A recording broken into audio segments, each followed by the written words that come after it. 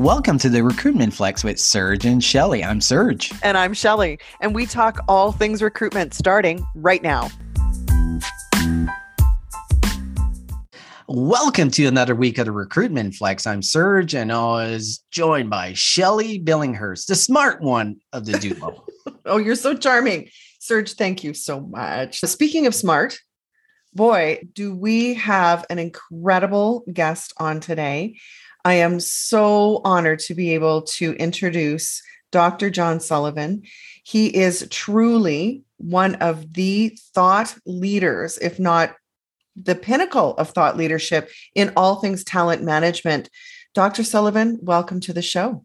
Glad to be here. I want to jump in because I am just so curious on your journey into talent management / recruitment. Was this always your goal in life, was to do what you're doing today? How did you get here? Yeah, I've been in recruiting for literally 50 years. I got my undergraduate degree in personnel in 1969, and I've been in the field ever since. What struck me is whenever I went to get a job when I was in college, everything they did was wrong. And I knew it even as a student. What are your strengths and weaknesses? I got 200 weaknesses. Would you like to hear them first? 50% of all hires fail. The top business problem, not HR problem, among CEOs for 8 years running has been talent management. Now board members have found it to be the top issue. So we don't do it well. And when I examine from a scientific standpoint or data-driven standpoint, most of what we do, it's the same as everyone else, so there's no competitive advantage. But second, it's just broken. And if you look at anything we do from interviews to resume screening, it just doesn't work. So I was chief talent officer, part of HP. I wondered if we were screening our people well. So I took 5 of our best engineers, changed their name, changed HP to Intel, sent them through, without telling anybody, our resume screening process. Guess how many got picked? Our top engineers, 2 out of 5. Really? And I sent our CEO through. He went to a school that was pretty good, but he had bad grades. We wouldn't have rehired our CEO using our criteria. So that's what gets me angered. And if you say asking strength and weakness questions work, prove it, because it doesn't. They know about it. They all have an internet. They've all pre-tested this. So if you think interviews are not pre-tested, you're crazy. Yes. What happened after HP? Where did you go after that? I live where Apple and HP and now Google and all these companies are. So I would just invite them to campus. And then I would tell my students, ask them this or propose that. And they liked it. So I'm going, maybe I should do this more often. So I started writing, and then I got calls, and I've been to Rogers Communications. I've been all sorts of places in Canada.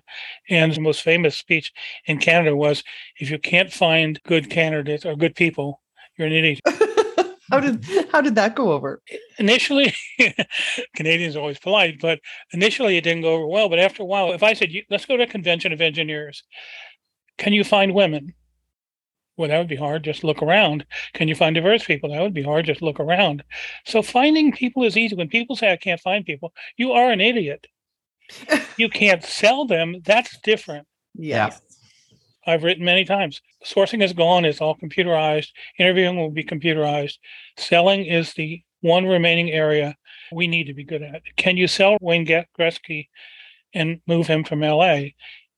That takes some effort. But finding the best hockey player, if you can't do that, you really are an idiot.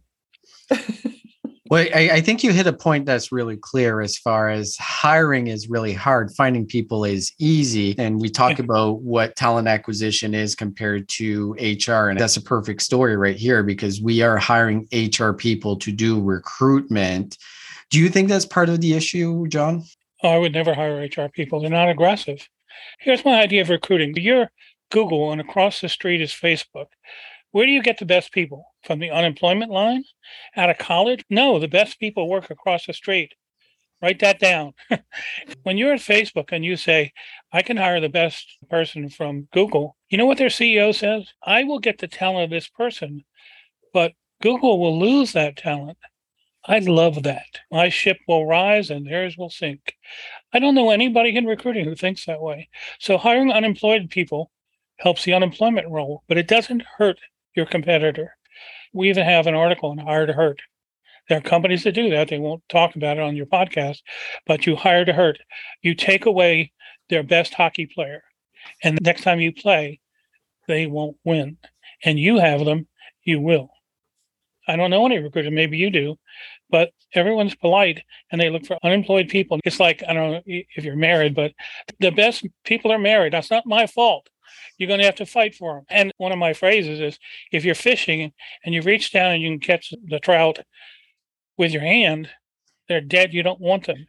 One of our criteria at HP was you have to fight for them. If you don't have to fight for them, there's something wrong. Well, I think you hit a point that's really interesting, because a lot of recruitment right now is not really recruitment. They're advertising a job and candidates come in, and generally it's either active or passive, but it's tough to say in this current environment because so many people are switching jobs. Putting that in perspective, why is sourcing not as important? Why are recruiters not doing that anymore? They don't measure quality of source, so they don't really know where the best people come from. Of course, if you're going to hire a top hockey player, you have to fight for them, and you're going to have to sell them because they don't want to move to the U.S. or whatever the issue is. Sourcing is so last year. I don't know why there's still sourcers. You can find anyone. The number one source everywhere in the world is referrals, but not just any referral, top performer referrals. So I go, Shelley, who's better than you at this podcast? And you mentioned Serge. What do? I'm going to call up Serge. It's really about poaching top people from other companies who are happy. So I don't call them passive. They're not passive. They have a good opportunity. Selling someone who has a good opportunity is a lot harder than someone who's desperate. And what's wrong with unemployed people, they don't like me say this, their training is old. In the world I live in, if you haven't done Python in 2 months, you're a dinosaur. When you're at home, you can't have the latest equipment. It's not that there's anything wrong with unemployed people. It's their skills are outdated. And in our world, you need to update your skills maybe every 3 months, but at least every 6 months. And that's one of the criteria we use. Are you doing the same thing now you were doing a year ago? Then the answer is, we don't want you. If you haven't learned new skills, we don't want you. And all interview questions are stupid, but try this one. What have you done to prepare for this job? What's your plan? What are you going to do to learn about this job, about your team? What's your plan for the first month? And 90% look at you like, huh? Because they're not planning ahead. They're not planning on learning. It just turns out the best people want to do the best work and they want to learn. And it's not about money. There are plenty of players, at least the NBA, that take jobs at the lowest pay just to win a ring, just to play alongside LeBron. They do get the money. It's not the reason they choose. You have to pay them their money in some cases. You need to survey your top people and say, why do you stay in your job? You could go anywhere. And the answer is almost always, it's the work. So when I read a job posting, without laughing out loud, it talks about requirements. It doesn't say the funnest damn job you've ever had, working alongside Shelley.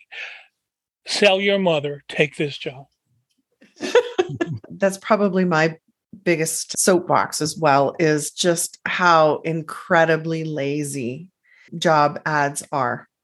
And, Yes. and for me, what I believe it boils down to is that you're just lazy. You couldn't be bothered to put in your best effort to even write it. But they don't know what triggers a response. I have this joke. It's like LeBron, 9 foot tall. He's walking down the street. You know, in those street corners, those little plastic newspaper stands that say job. Can you imagine him bending down to pick up one of those newspapers to look for a job? No, not ever. So if you survey top performers, literally 90% get their job from a referral. And it's not anybody, it's other top performers. If you only go to your top performers and say, who dunks on you, Serge? Who's better than you? You will find the best people. Now, by the way, LeBron might not be able to leave this year, but you put him on your pipeline, you keep in touch with him, and you get him next year. Yep. I want to dig into a couple of topics that are very current in the world of work right now and talent acquisition. And as I told you before, is we do cite your articles quite often on the Recruitment Flex. And there's one that I recently read because a hot topic is inflation. And it's causing challenges for organizations when it comes to recruitment and Probably most critically retention. Your article, you dig in onto solutions or some ways that recruiters can arm themselves and be ready to deal with this. What's your advice here to a recruiter that's dealing with high inflation in their state or in their country, and it's causing some challenges when it comes to recruitment? My first answer is always be data-driven. You need to find out why people take a job or stay in a job. And if you're making $20 an hour, guess what? Money matters. But it doesn't matter if you're making 400,000 or your stock's worth $1 million. So I call it perception. It's not what you get paid. Some companies are perceived as paying well when they really don't. It's your perception of your pay.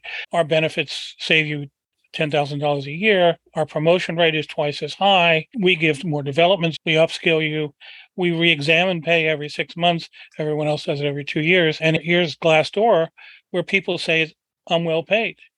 Me saying as a recruiter, who we all know lie, oh, you're going to get paid well, it means nothing. It's just BS. But when you go to Glassdoor and employees say, I was paid well, I was developed, that's what matters. Because when you look at what causes people to leave, it's not the money. When you ask people the day that they leave, let's say, Shelley, you're my boss, and you ask me, why are you leaving? I'm not going to say because you're an asshole. Correct. Because I'm not. I'm not. Oh, okay. But it'll affect. Nobody leaves me. We know that because we do what's called post-sex interviews, where you wait 6 months, you have a neutral party call. And this one company had 0 cases of sexual harassment reported on the exit interview, but they had 10 on the post-exit. Wow. So if you want the real answer why people are leaving, it has to be data-driven. And recruiting is 100 times better than retention. There's no one in charge of retention. There's no one who does post-exit interviews. And no one really personalizes it. You have to find out why this person would leave. So when you do exit across a lot of people, it might be money. They say that on the first day, but they don't say it 6 months later. And you got to separate people and personalize it. So that's possible with these computers now. You can personalize it. So we hold what are called stay interviews. Why do you stay? Well, I get to work with Serge. We were thinking about separating you. Maybe we shouldn't do that. And so being data-driven, you find out, not in general, in particular, what motivates people. And then when their house burns down, you go back and say, I'll bet they motivated by money now, and you change it. But people want to be treated like individuals. And my approach is always stolen from business. So in sales and business, you don't say all people in this industry are the same. You personalize your sales approach. And that's what we don't do in retention. So let's say you're LeBron and you're a really good basketball player, and we give across the board raise of $1,000. Whoopee. It will have no impact on him. Yeah. You can't do it across the board, but almost all retention is across the board. What you need to do, which is what a stay interview is, we want you to stay a long time. We appreciate your work. And LinkedIn does the very best. And it is simple. Just tell me why you stay, and we will reinforce those things. And they will stay forever. There's a lot of smaller companies or other companies that have a challenge of actually recruiting because they just can't compete financially or whatever the case is. What advice? Serge, I've got to stop you. Money doesn't matter. Would you stop it? Okay, fair enough. John, money always matters in some way. I agree with all your point, but it does when you're a small company competing against talent for a large company that has a lot more resources. It matters because the small company has to do a better job at selling, and it has to be creative. As you mentioned, if you're going to compete against Google, well, you got to have a different playbook than Google has because you're going to lose. For those companies that have issues going out to the market and are challenging, there's different sources they can leverage. Let me push back. The data does not support what you're saying. Small companies have an advantage. How do startups get people? They got no money. They got 3-legged chairs and old computers. How do startups recruit? Because you're changing the world. So the number one reason after the work is purpose. You're changing the world. And you're a small company CEO. You can change the world. People listen to your ideas. You can do multiple things. At Google, you'll be put in a corner and do some shitty job that no one wants. Oracle once called it, like, I don't want to be fixing a broken program that your dad wrote. So no. Oh my God. Have that an is advantage. The best line. Yeah. That is so true, right? Because Yes. Oracle is like, And now they're moving to Texas, so you'll be in Texas. If you live in Vancouver, you ever been to Texas? they've got big spiders too. Who wants to live in Texas? Yeah. So it's not true. Top performers, innovators do not work for money. They want to change the world. Lower level people need money. That's true. But then you need to separate your recruiting to people that want to change the world, that want to do great work. And so Google, no offense, slowed down. The companies that I look at are Google, Amazon, and Netflix. They manage differently than anyone else, and they're data driven. And so if you can show me I'm going to invent something, I'm going to have more patents at a startup, it's a lot easier, but I'm going to get to know the CEO. You're never going to meet Mark Zuckerberg at Facebook. No. So then talk about the frontline workers. So those that are hourly workers and those that it does matter whether or not I can put gas in my car to get to work. If you pay me $15 an hour, I can't do it. So I will cross the street for $16.50. There are many organizations who do not want to reduce their profit margins because wages across the board has a long-term effect. It's worse than that. It goes on forever. A bonus and a hug doesn't go on forever. A raise goes on forever. It's ugly. And by the way, when you give people a raise, their performance doesn't go up and they don't stay longer. We did a study on stay bonuses. It's a joke. You give someone $100,000 to stay, they stay for 6 months, but the whole time they're there, they go, my job sucks. And they tell the world, and I hate it here. Is that a good investment? No. And then they quit anyway after 6 months. And okay, hope I don't offend anybody. Nobody really cares about the hourly workers. So you have to prioritize who makes the most money for a company. Innovators. There's nobody close. Get top performers. Now, if you're a lower level top performer, great. But if you're not, it's easy to replace them and a little more money will get them. I did some work for Starbucks and I'm driving by one of the Starbucks. This was when they were just starting. Had a big sign, so we pay $8 an hour. And I go to the Starbucks guy, you idiot. You're just saying that you should come to work for us because of money, and people will come to your work for the money, but they'll quit the minute someone offers $1 more. And you will never see that sign again at a Starbucks because you don't want people that work for money. And I have an article on that too. There's lots of people, including me, don't work for money. We have a rule at our company. No one tells me whether I'm getting paid or how much, because I shouldn't change my approach if I'm trying to change the world of recruiting. The bottom performers, no offense, you don't win games by the Gatorade guy. You win games because of LeBron. You need to prioritize your recruiting and say, if we lose a few of these, it's just part of business. But we can't afford to lose the managers or the top performers, but most important, the innovators. If you call me into a company, all I do is say, what makes you the most money? Innovation, product innovation, customer service innovation. Let's hire innovators. And whatever they want, which, by the way, is not money. They want a chance to try the new idea. Another example I had, this one company was recruiting this person. They kept saying no. I said, how long does it take them, if they were hired, to spend $1 million on their new idea? They literally said it would take 2 years because the budget cycle and this, that, and the other. And I go, then you're an idiot. This person can go to a startup and they'll spend that money in 6 months or 3 months. The idea will be implemented. And if it doesn't work, they don't get offended. But you have to give them a chance. Innovators are by far, Steve Jobs says 25 times more. Google calculated at 300 times more. Now let's think of this. An innovator, you produce 300 times more revenue than the average Google employee, which, by the way, is almost $1.5 million. Every employee at Google generates $1.5 million. That's pretty good, isn't it? If you're bringing in Apple's $2 million per employee, includes the people in the store, whatever I pay you is irrelevant because you're bringing in $2 million. So, amazing. Yeah. So you need to look at revenue per employee. That's how you measure productivity and say, no, it turns out if I hire innovators, if I hire LeBron, everyone else will want to play with him. So you touched on it, but I loved the article that you wrote about the rise of the cold-blooded leader. And we've talked about it actually on our podcast. So I was really on the fence about the Bitcoin CEO that was like, we don't want anybody here if you're easily offended. If you're woke, don't bother applying here. And part of me said, I applaud him for being authentic because you don't want to work there. And not every company has to be your ideal employer, because if I'm an innovator, what matters to me is, yes, maybe their mission or what they're doing. But can you talk about your thoughts on why these leaders are now coming out and saying things that seem to be controversial, such as don't bother working here, or if you're not willing to do a minimum of 40 hours, go work somewhere else? Where is this boldness coming from? It's the world. The world moves fast. It's called a VUCA world, VUCA. It's a volatile world.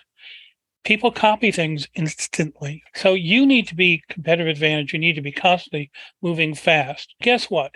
Calling your employees together on one Friday every month and asking what they want, consultation, inclusion, whatever you want to call it, is slow. And when you tell all your employees we're thinking about this, the son of a guns will tell the world and your competitors will know about it. Mm-hmm.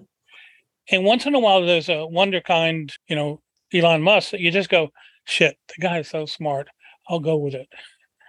But the shareholder, the global competition, speed, and adaptability, so they have no choice. And right now, the power has shifted to the employee, but that's not lasting. It hasn't been around for a long time. It's no, you need to say, I need to make decisions fast.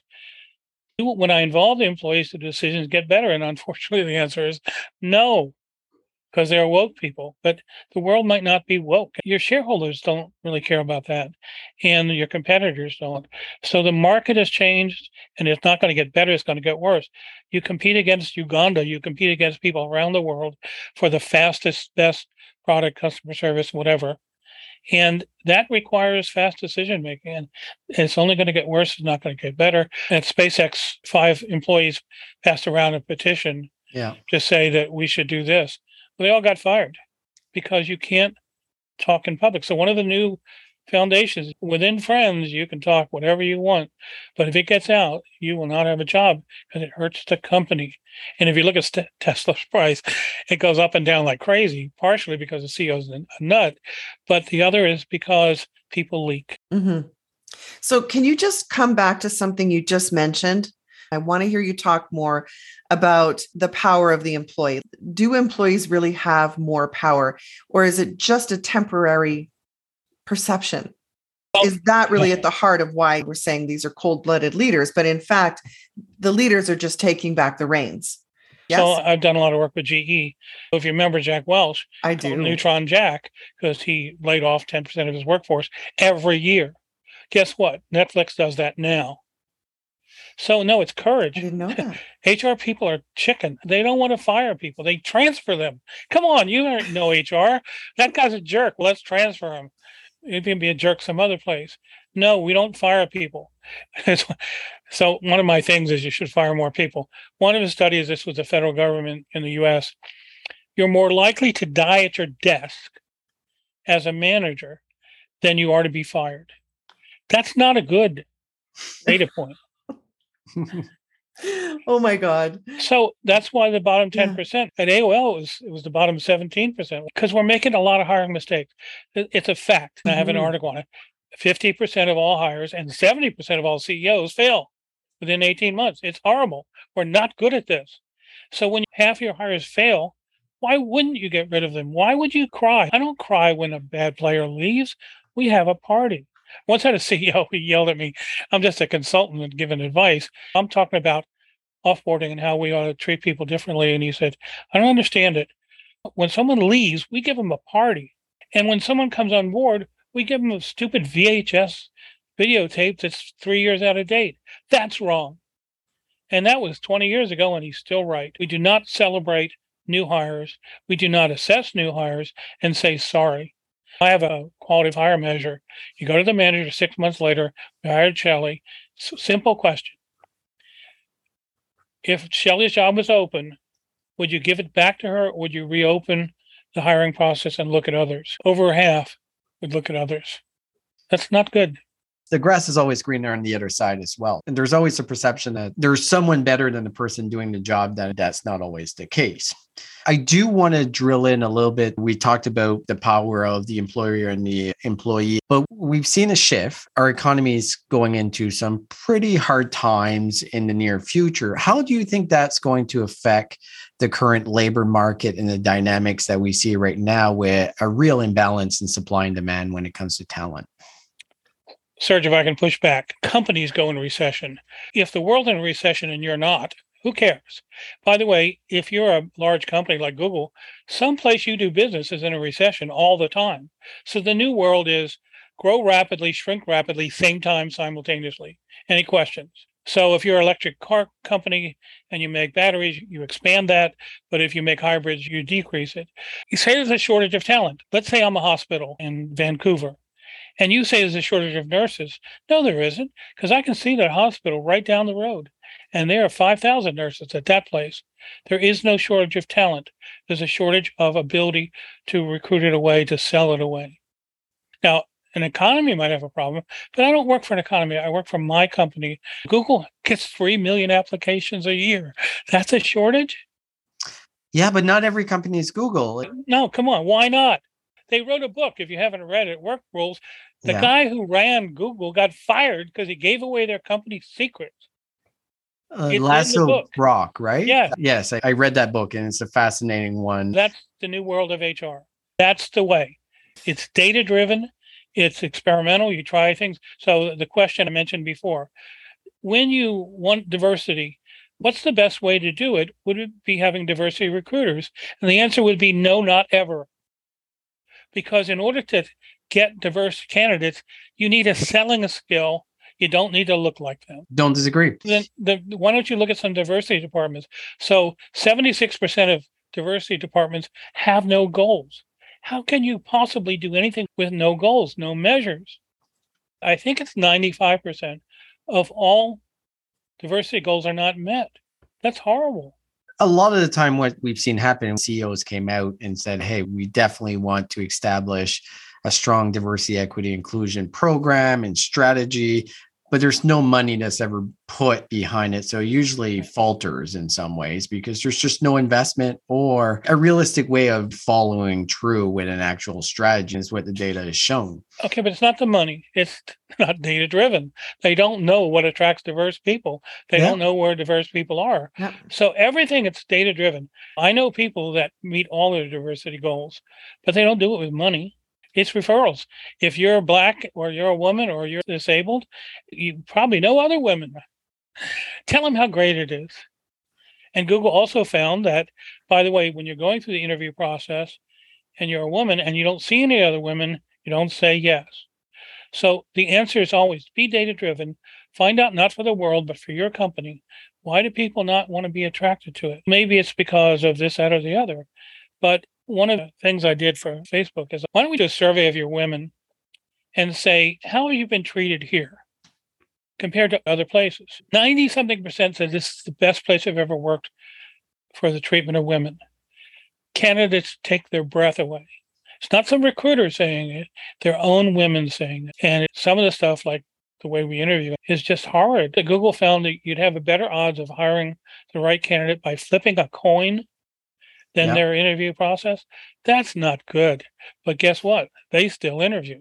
Now, they do it with a hiring committee, which is much better because let's say you're a manager at Google, you hire once a year. You're not going to be good at it. You're not going to be good at selling. But if you have a manager who hires 3 times a month, they're going to be good at it. So they learn that. It's like the secret to good recruiting is having people that can sell and assess, and that takes a lot of experience. So it's one of the only companies, Amazon being similar, that no, they don't let managers hire. Well, managers don't like that. I've been hired for 42,000 years, but you've been doing it wrong. Yeah.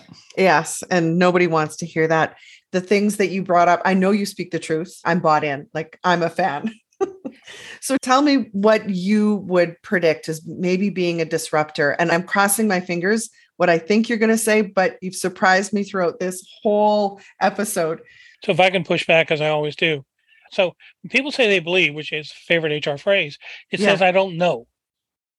But I do know, because my secret is being data driven. But I don't borrow anything from HR. I borrow from business. So if you look at customer experience, these people on the business side know it better than you ever. Virtual reality, you name it, AI, we don't know shit in recruiting. We can't spell AI. So here's one, quality of hire. Literally, you can read thousands of articles. I know. Oh, Everyone please says, don't get me started. it's really difficult. No, you're stupid. Okay, if you're older, Six Sigma. Remember that in 1980? I do. Every department learned Six Sigma, which is 3 errors per million. We have a 50% error rate. That's unbelievable. Yes. So the answer is you steal from business. Business is so far ahead of us. If you want a candidate experience, find white glove customer experience, and you will see the template. So of all the articles I've written, I don't have any ideas. I steal them from business because not only are they better, but they're proven to work. And we're never ahead, not ever. Business is ahead of us. You're going to find that Google found that the best people don't go to the best colleges. Best people don't even go to college in some cases. So no one cares if you hired 42 people. No one cares. When you hired LeBron, did we win a ring? That's what matters. And so we have to shift to what I call business impact talent management, where when we hire someone or train them or develop them, they produce more, they innovate more, whatever. And the other thing is we're hung up on people. We're so woke that sometimes the answer is people suck. They want overtime. They want retirement. They get sick. They won't come in when there's a forest fire, but robots will. So every time we make a decision to hire, we should be saying, maybe software could do this. But we don't because we're people first. Stupidest thing in the world. You need to be productivity first, innovation first. And it turns out top performers or innovators really do innovate better than robots. But when you said frontline workers, robots got that one. That game is over. Yeah, I hope so. Nobody wants to do that shitty work for shitty pay, and robots should do it. So here's a prediction for you. HR is going to go away. It's got to go away. It's going to be taken over by the COO because the COO is the one who lives or dies based on the talent, based on the innovators, and they're business people. HR people are psychologists, and that's the problem.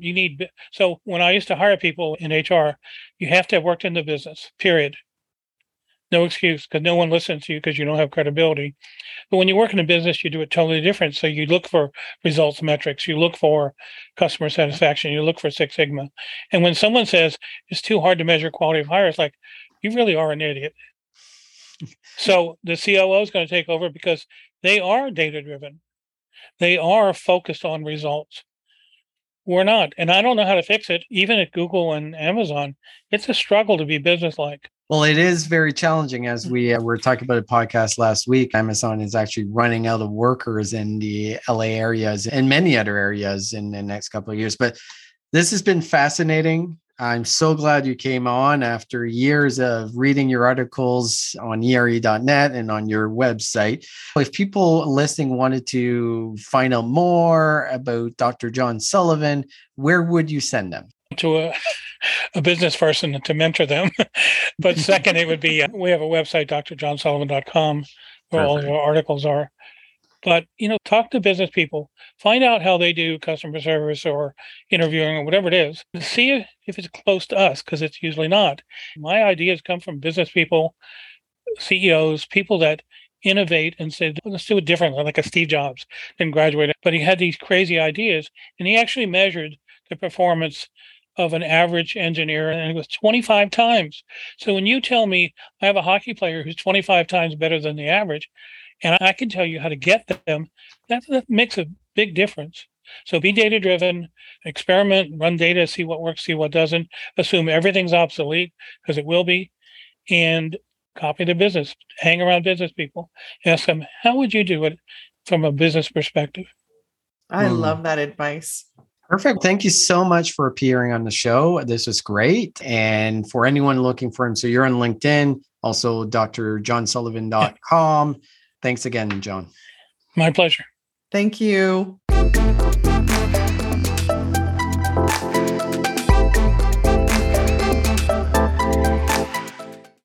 The world's best-known investor and Wall Street expert, Warren Buffett, once said, Wall Street is the only place that people ride to in a Rolls-Royce to get advice from those who take the subway.